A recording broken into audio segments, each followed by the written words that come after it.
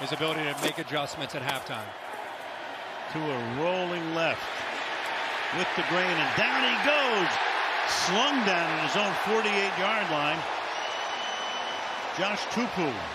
And Saludos amigos, bienvenidos. Estamos listos para una edición más del podcast de Tiempo Extra. David Sakata, David Samudio Garay. Hay que decir que tuvimos líos técnicos, fallas el pasado martes, que estábamos ready, grabamos, estábamos todos ahí, grabamos y hablamos que si los Patriots perdieron con Baltimore, que los Saints, Sakata quiere votar a todo el mundo, quiere votar a Wilton, Julio Antonio andaba bravo, que Washington y el Offen y Carson Wentz y los Eagles y la cosa. Bueno, eso quedó todo en nuestras mentes nada más. En que 3 personas grabaron, 3 personas pensaron que todo estaba bien, pero Sakata, tu computadora nos falló, explotó y no sé qué pasó, llegaron unos gremlins, se fue todo, se perdió. Explícale a la gente, porque la gente se quedó pensativa, ¿qué pasó con el podcast del pasado día martes? ¿Qué pasó? Buenos días, David, ¿cómo estás? Hola. Fue como un grito al vacío. O sea, aquí nos desahogamos y era como para que se escuchara, para que hubiese, qué sé yo, feedback, lo que sea, burlita. Y eso se quedó aquí entre nosotros. No. Cada uno sabe lo que pasó y ahí quedó. Se acabó el podcast y mi computadora dijo, voy y vengo. Okay. Y no volvió. Yo creo que eso es culpa de James Winston. Yo le voy ¿Tú crees? Sí, Okay. eso se la voy a sumar también a los problemas que me ha ido causando James Winston esta temporada. Y sí, me dolió porque el rant estaba bueno, tus anécdotas de New England, que Dios, se pueden repetir, no pasa nada. Mi raño no lo voy a repetir, pero tus anécdotas sí. Y bueno, hoy Julito está en otra misión, así que no nos va a acompañar, pero hay que hablar de lo que ocurrió, lo sensible del Thursday Night Football y también lo que nos espera del próximo, esta semana 4 de la NFL. Sí, entramos de una vez a la candela del tema, porque ayer fue el partido donde jugaban los invictos Dolphins contra Cincinnati, y partido que estaba muy cerrado y que fue cerrado la mayoría del encuentro, pero obviamente que eso queda, al final ganó Cincinnati, se llevó el partido, apareció Chase al final, Burrows y Chase como siempre las estrellas del equipo de Cincinnati, la defensa se fajó bien de los Bengals, pero queda lo de Tua. Recordemos que el fin de semana pasado en el partido contra Buffalo, y lo comentamos en el podcast que se perdió, de que cómo era posible que a Tua lo sacaran del partido por una contusión y después lo regresaran al partido. Creo que lo hablabas tú, lo hablaba Julio Antonio, que el problema de la rodilla y de que por ahí puede haber sido cuando tú te levantas y caminas así como al lado, pareciera que fuera contusión. Había investigación de la Asociación de Jugadores al caso de por qué regresó, y para acabar de molestar, el partido, solamente este partido del jueves, 4 días nada más pasaron, vuelve y juega, recibe golpe y tiene que salir nuevamente, y ahora mucho más serio lo que pasó frente a Buffalo. Entonces quedan las preguntas en la mente, Sakata: ¿por qué el domingo regresó y por qué jugó ayer y ahora le recibe otro golpe y lo tienen que llevar al hospital?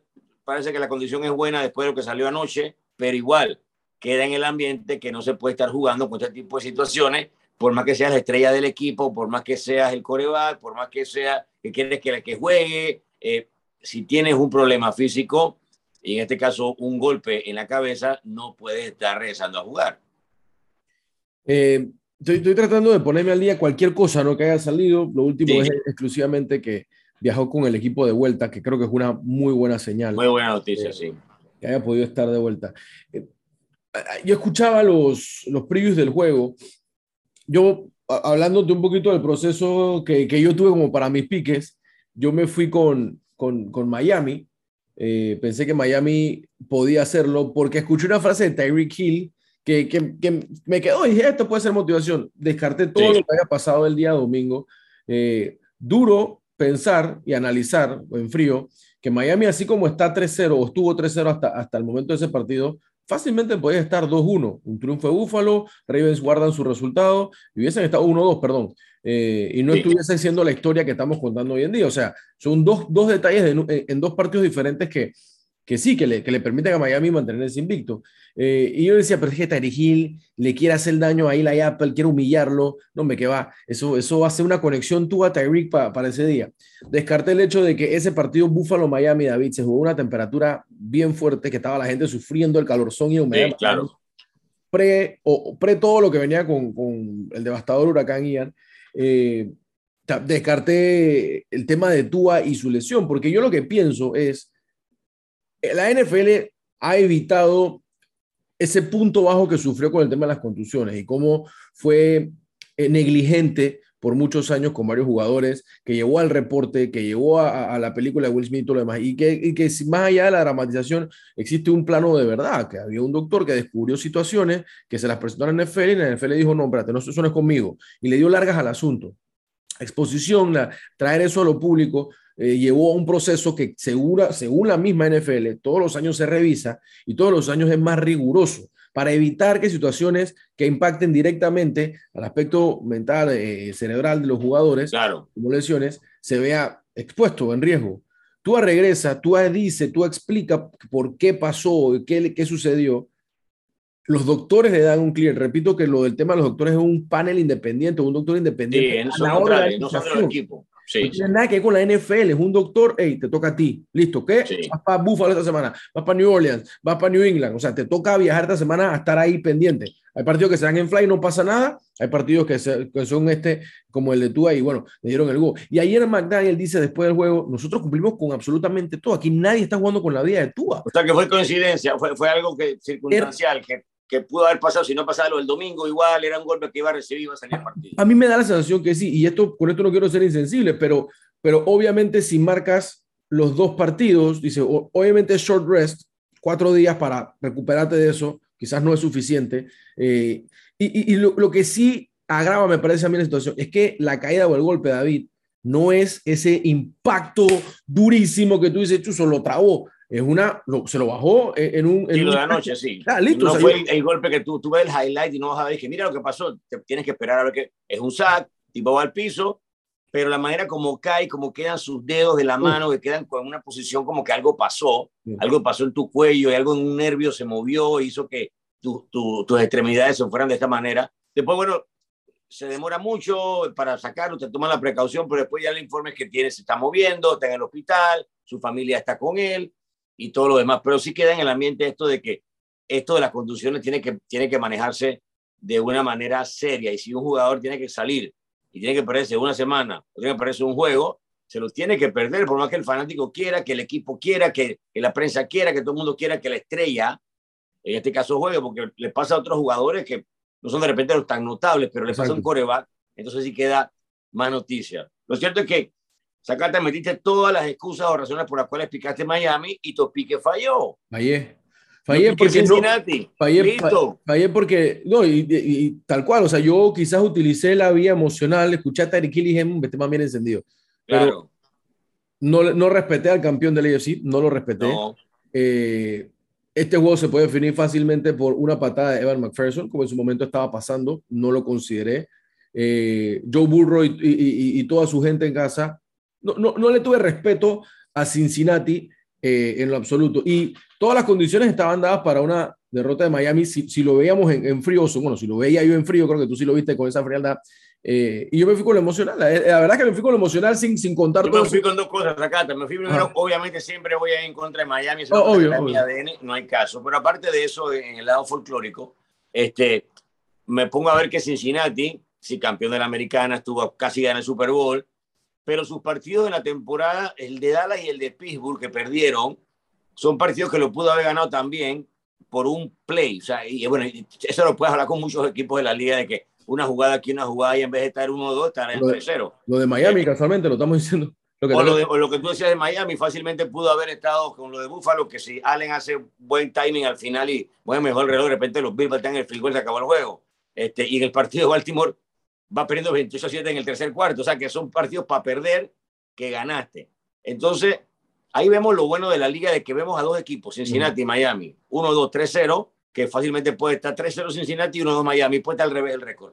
Y te encuentras con un partido ayer muy cerrado, que está a diferencia de un punto en el cuarto, y al final hay un interception que tira Bridgewater, que bueno, para tener un backup, por lo menos Miami tiene backup ahí, que es un tipo que ha jugado en la liga, en varios equipos. Yo sé que tú le tienes tu comentario porque obviamente tenía su pasado de los Saints, pero Bridgewater te daba las posibilidades, y la primera serie que entró, movió al equipo como si, yo estaba en el partido con Juan David, que Bridgewater es como si se conociera el offense de todos los días, practicó todos los días, yo le digo, pero es que es un tipo que ya ha jugado en la liga, y no es el rookie que entró, o el tipo de segundo año, que vamos a ver qué pasa, no es Brian Hoyer, es Bridgewater que ha jugado. Entonces, yo creo que Miami tenía la posibilidad, no pudo por el pick ese. Al final los Bengals aparecieron en el offense, que no había entrado Boyd en partido, no había entrado Chase en partido, entraron en partido, ganaron el juego, y creo que de buena manera.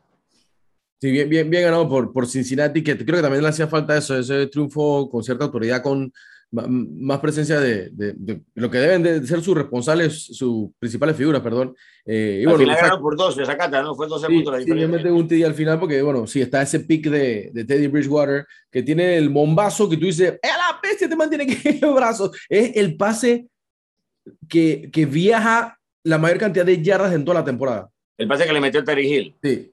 O sea, la jugada, obviamente, yards after catch y todo lo que tú quieras, pero la distancia de pase a recepción es la mayor en toda la temporada. No me imaginé que Teddy Bridgewater era quien iba a hacer eso. No lo tienes en tu numerito, que este debe ser el pase más largo de la temporada. Tú vas a pensar en un Herbert en buenas condiciones, o en un Mahomes, Mahomes, o exacto. Roger. Claro, esos son los tipos Bueno, que tú pensarías en ese tipo de que en ese jugadas. caso Teddy es un buen seguro y en el partido pasado Sí. Juan Carlos me preguntaba que si yo creía que si Teddy se quedaba con Miami ganando el partido anterior, lo sacaban. Digo, si Miami está ganando y Teddy viene, Teddy va a manejar el juego, pero la situación de Teddy de ir a buscar el juego no es el mismo. O sea, él puede ser un buen manager de partido, pero No entrar para el comeback. no es para el comeback, exacto. No, Teddy no es para el comeback. Teddy es para, yo me encargo, vamos, el cerrador, como quien dice. Ok, muy bien. Ahí está el partido entonces del jueves, y ahora avanzamos con lo que viene el domingo. Sakata va a estar contento porque juega bien temprano, así que sale todos sus mandados. Para la tarde está libre, para ir como hacía la pasea por ahí, ir a la playa. No béisbol, David, Porque en no Londres béisbol. juegan los Vikings y los Saints. 8:30 de la mañana, Sakata, tienes desayuno preparado. Sí, Invitaste a señor. Fer, invitaste a Vidal, invitaste un poco de gente, al amigo Sí, Infante que lo tienes olvidado. Todos correcto. ellos van para el desayuno, 8:30 de la mañana. ¿Dónde es? Manda dirección para la gente que escucha el podcast. Bueno, es en Tottenham, si quieren llegar. Okay. Allá, por eso es que es tan temprano. Pero aquí en la casa, hoy tempranito, desayuno con los Saints. Puede definir mi día, David. O sea, yo estoy acostumbrado a que estas amargazones son mitad de la tarde o alegría. Sí. Así que vamos a ver qué pasa tan temprano con los Saints. Que la noticia de la semana, no me quiero alegrar por razones incorrectas, pero la noticia de la semana es que la mayor cantidad de repeticiones en los entrenamientos han sido para Andy Dalton, the Red Rifle. Todo apunta que, apoyado en una posible lesión, Dennis Allen tomaría la decisión de que el Red Rifle sería el starter de New Orleans este fin de semana ante los Vikings. Ya veremos Pero qué pasa. no se ha decidido todavía.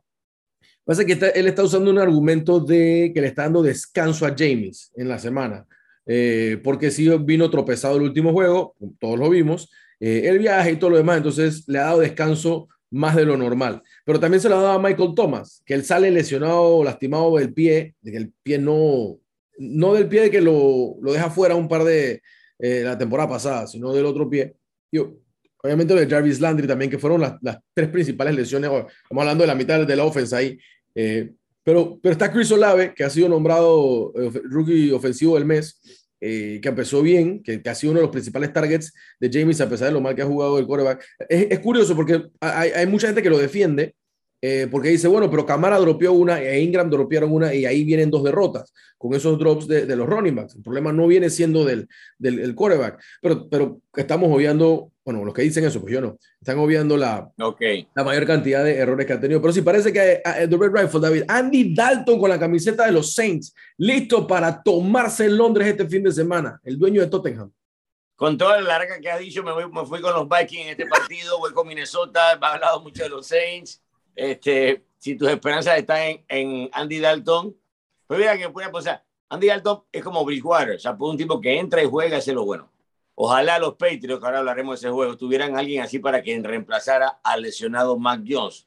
Lamentable que juega con Brian Hoyer. Vamos con Minnesota en ese partido temprano, en la casa del Tottenham, allá en Londres, 8:30, Viking contra 6. Acá está, obviamente, que va a aplicar los 6 en el partido.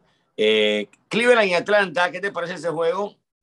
Mira, he estado subestimando mucho a Atlanta, pero lo hago como te pasa a ti con el tema de Miami. O sea, no le pongo consideración. Simplemente siento que siempre van a perder. Vas en contra, ok, va con Cleveland. Sí, No.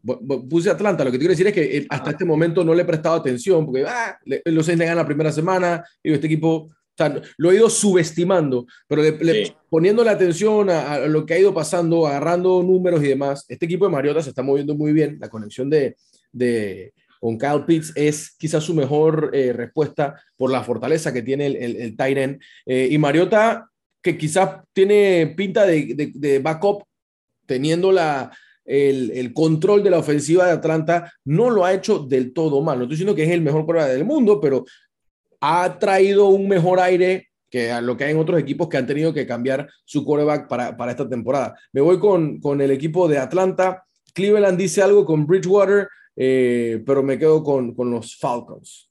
Con Bridgewater, no, con Brissett, quise decir Brissett. Con Brissett, sí, con Jacoby. En el lado, voy con los Falcons, creo que pudieron haber ganado algún otro partido en la temporada ya. Bueno, ganaron en Seattle, que siempre es significativo, por más que los Seahawks no sean los Seahawks de otros tiempos, pero ganar en Seattle siempre es difícil. Vamos con New England y Green Bay para salir de eso. Ahí vamos a hablar, creo que lo hablamos en el podcast que se fue, de que imagínate tú que tuviera un fanático esperando ir a ver un partido de los Patriots o de los Packers. Este es un matchup bravo. Semana 4 en Green Bay, todavía no viene el frío ni la nieve, estadio histórico, Lambeau Field, Patriots Packers, Belichick que le encanta la historia y que habla siempre de lo que ha pasado en otros tiempos, y Lombardi y Barstar y los Patriots que vienen, que el año pasado Wildcard y todo lo demás. Y tú voy para el juego, dice el fanático, voy a jugar, me voy para Green Bay. Viajo, voy a Chicago, cojo un carro, manejo, estoy pretty. Y se lesiona Mac Jones. Y las posibilidades de los Patriots ya no son las mismas del matchup, que es uno de los matchups importantes de la semana 4, marcado ahí, 3-25, partido pretty, todo lo demás. Pero ayer que estaban dando la promoción, salía Aaron Rodgers y acá en los Patriots destacaban era Matt Judon. Ok, Matt Judon es mi pasiero y todo, número 9, el mamá que vino de Baltimore, poco de sacks, pero no es los Patriots, si no está, y Mac Jones tampoco es de que el marquee name, pero es el quarterback que el año pasado jugó bien. Sin eso, las posibilidades de los Patriots obviamente que disminuyen. Obviamente que voy a picar mi equipo, no hay caso. Y le decía ayer a Juan, mira, yo creo que si la defensa juega bien y corremos bien la bola, hay un chance. Y además se me queda viendo con una cara como que tú qué estás pensando, eso es demasiado fanatismo.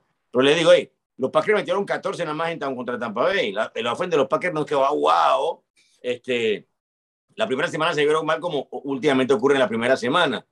Entonces sí creo que si se para una buena defensa de los Patriots, que viene de jugar no bien contra Lamar Jackson, pero era Lamar Jackson. Rodgers te da otras cosas, no va a corrértela, va a tirar. Tiene que jugar bien, buen pass defense. Entonces yo creo que ahí de alguna manera eso se puede dar. Creo que el handicap que tienen los Patriots es el quarterback. Con todo y que andan diciendo que Mac Jones está día a día, ayer no practicó, la última no fue a la práctica. Y los Patriots todos se ríen en la semana, nadie dice nada, estilo New England, de que nadie dice qué es lo que está pasando con lesiones, y no han informado, se va a perder 3-4 semanas, y que está día a día, y Mac Jones se ríe y dice, vivo que pasa algo, el otro día dijo, va a jugar Brian Hoyer. Entonces, yo voy con los Patriots. Sakata, dame tu análisis del juego. Estoy totalmente en contra de lo que dijiste, porque está difícil, David. No me da esperanza que si corremos la bola y vamos defense, no. Mira, okay. yo creo que lo de la defense es, dentro de todo lo que dijiste, es lo más real dentro de ese corazón Patriot que te dice Gracias. Hay que encontrarle solución a este tema. Es muy probable porque hay algo, el tema de la offense de Green Bay que no realmente ha sido abrumadora, ha sido detenida de vez en cuando. El fin de semana lo vimos, el partido ese contra Tampa Bay, pero terminó sacando, y contra ese equipo que tenía sus bajas, y que le hizo algo de resistencia, aún así lo terminó sacando. La diferencia va a estar en la posición de quarterback, por más que sea un defensive matchup, si lo quieres ver así, de un lado hay Aaron Rodgers y del otro lado hay un señor que... Sí, hay una diferencia muy grande. Y no hay un tercer quarterback, David. ¿Cómo? Hay un tercer quarterback. Hay un pelado que no sé ni cómo se llama, imagínate. Ni sé. Ayer lo estaba hablando con Juan, dije, ¿quién es el otro quarterback? Un pelado que tienen ahí. Pero yo creo que deberían, si supiéramos, va a estar fuera 4 semanas. Búscate a alguien ahí, o sea, llámate a un quarterback que esté dando vueltas por ahí que esté mal puesto. No sé. ¿Cómo se llama el de allá? Eso me da Minshew. El otro día vi por ahí un meme, dije, ¿por qué no traen los Patriots a Minshew? Que juegue un rato, pues. Pero es que ese como que no es el estilo de Belichick. O sea, un quarterback tipo Andy Dalton, que la temporada que se lesionó Prescott jugó con Dallas, ese es un backup que tienes ahí, stand-by. O sea, Joe Flacco, lo tenían en los Jets ahí por si acaso pasó algo. Jugó una semana y ahora ya hablan que va a regresar Zach Wilson.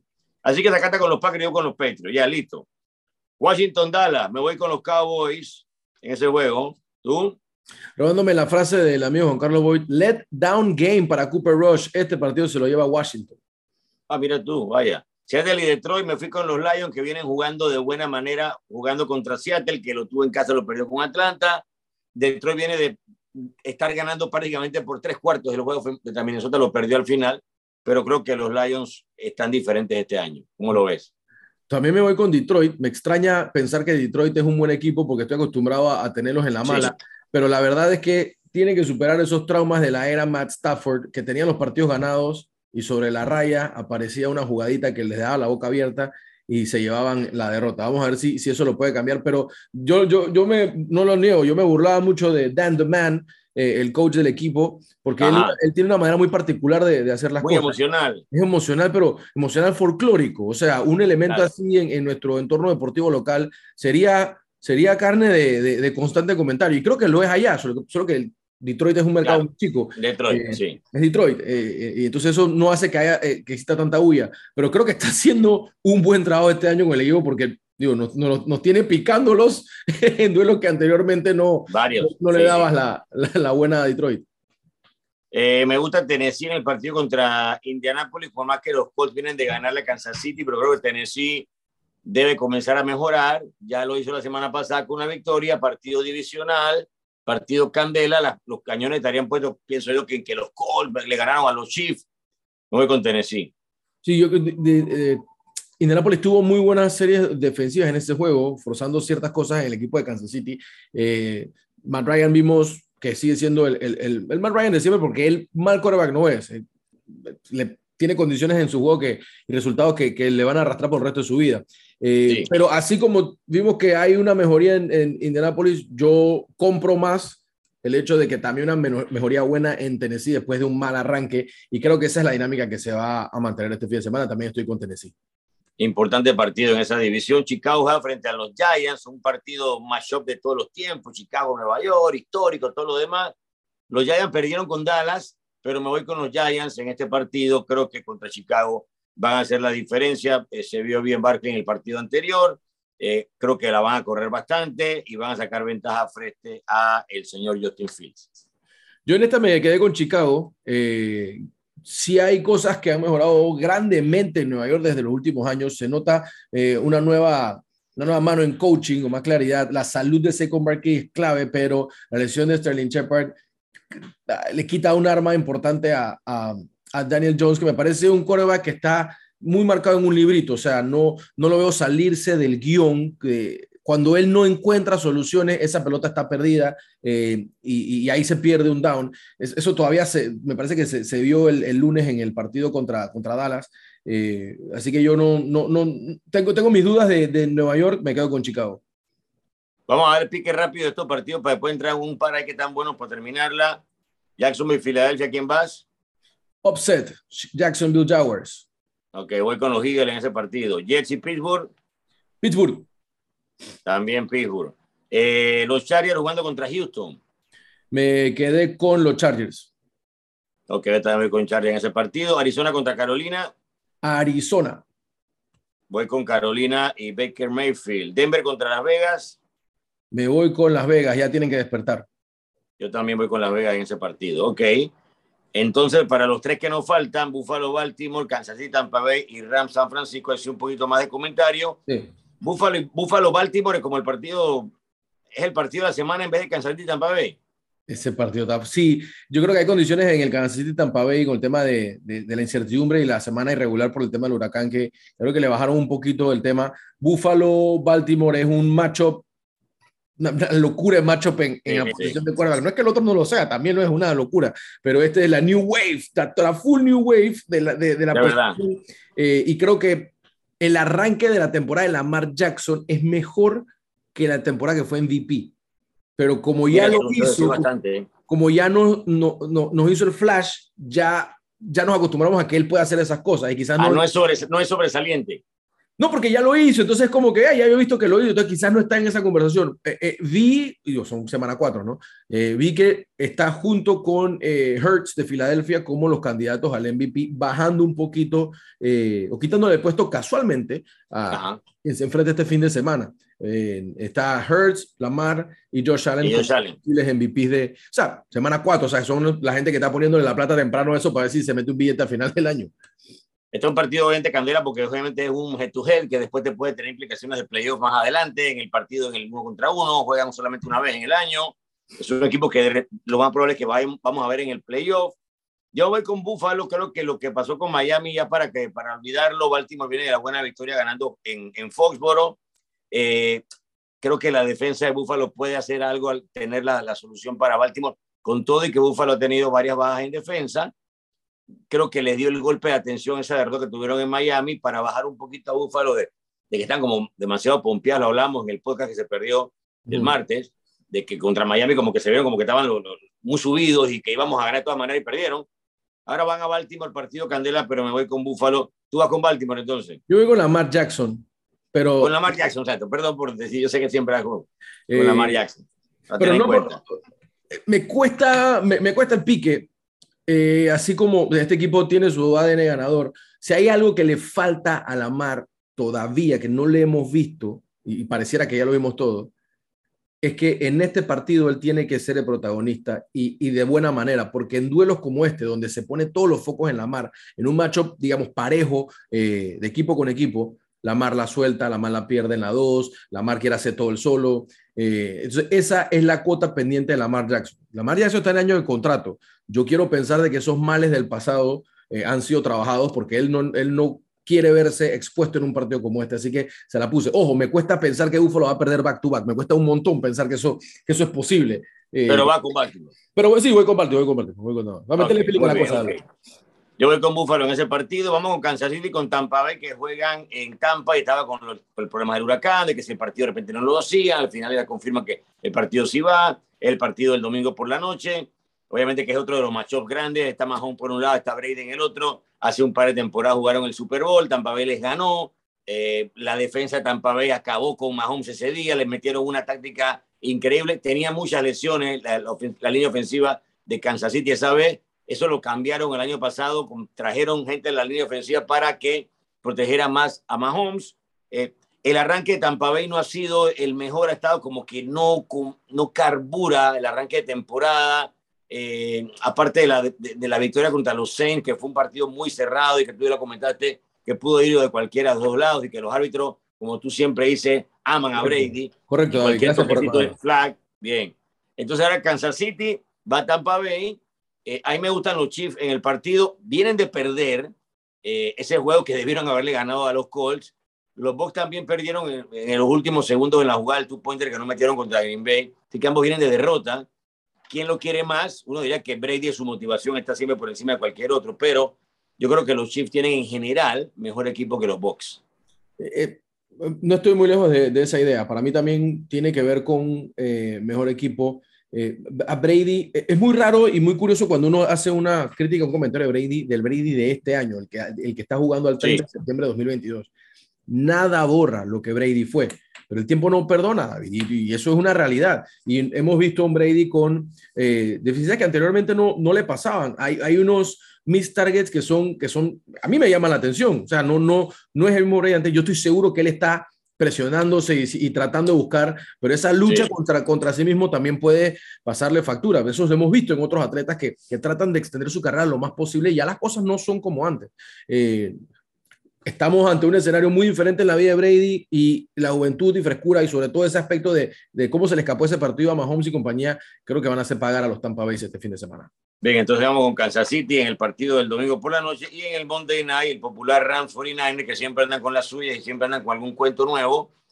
Más cuentos nuevos para este partido. Juega en San Francisco. Los Rams no se han visto bien tampoco.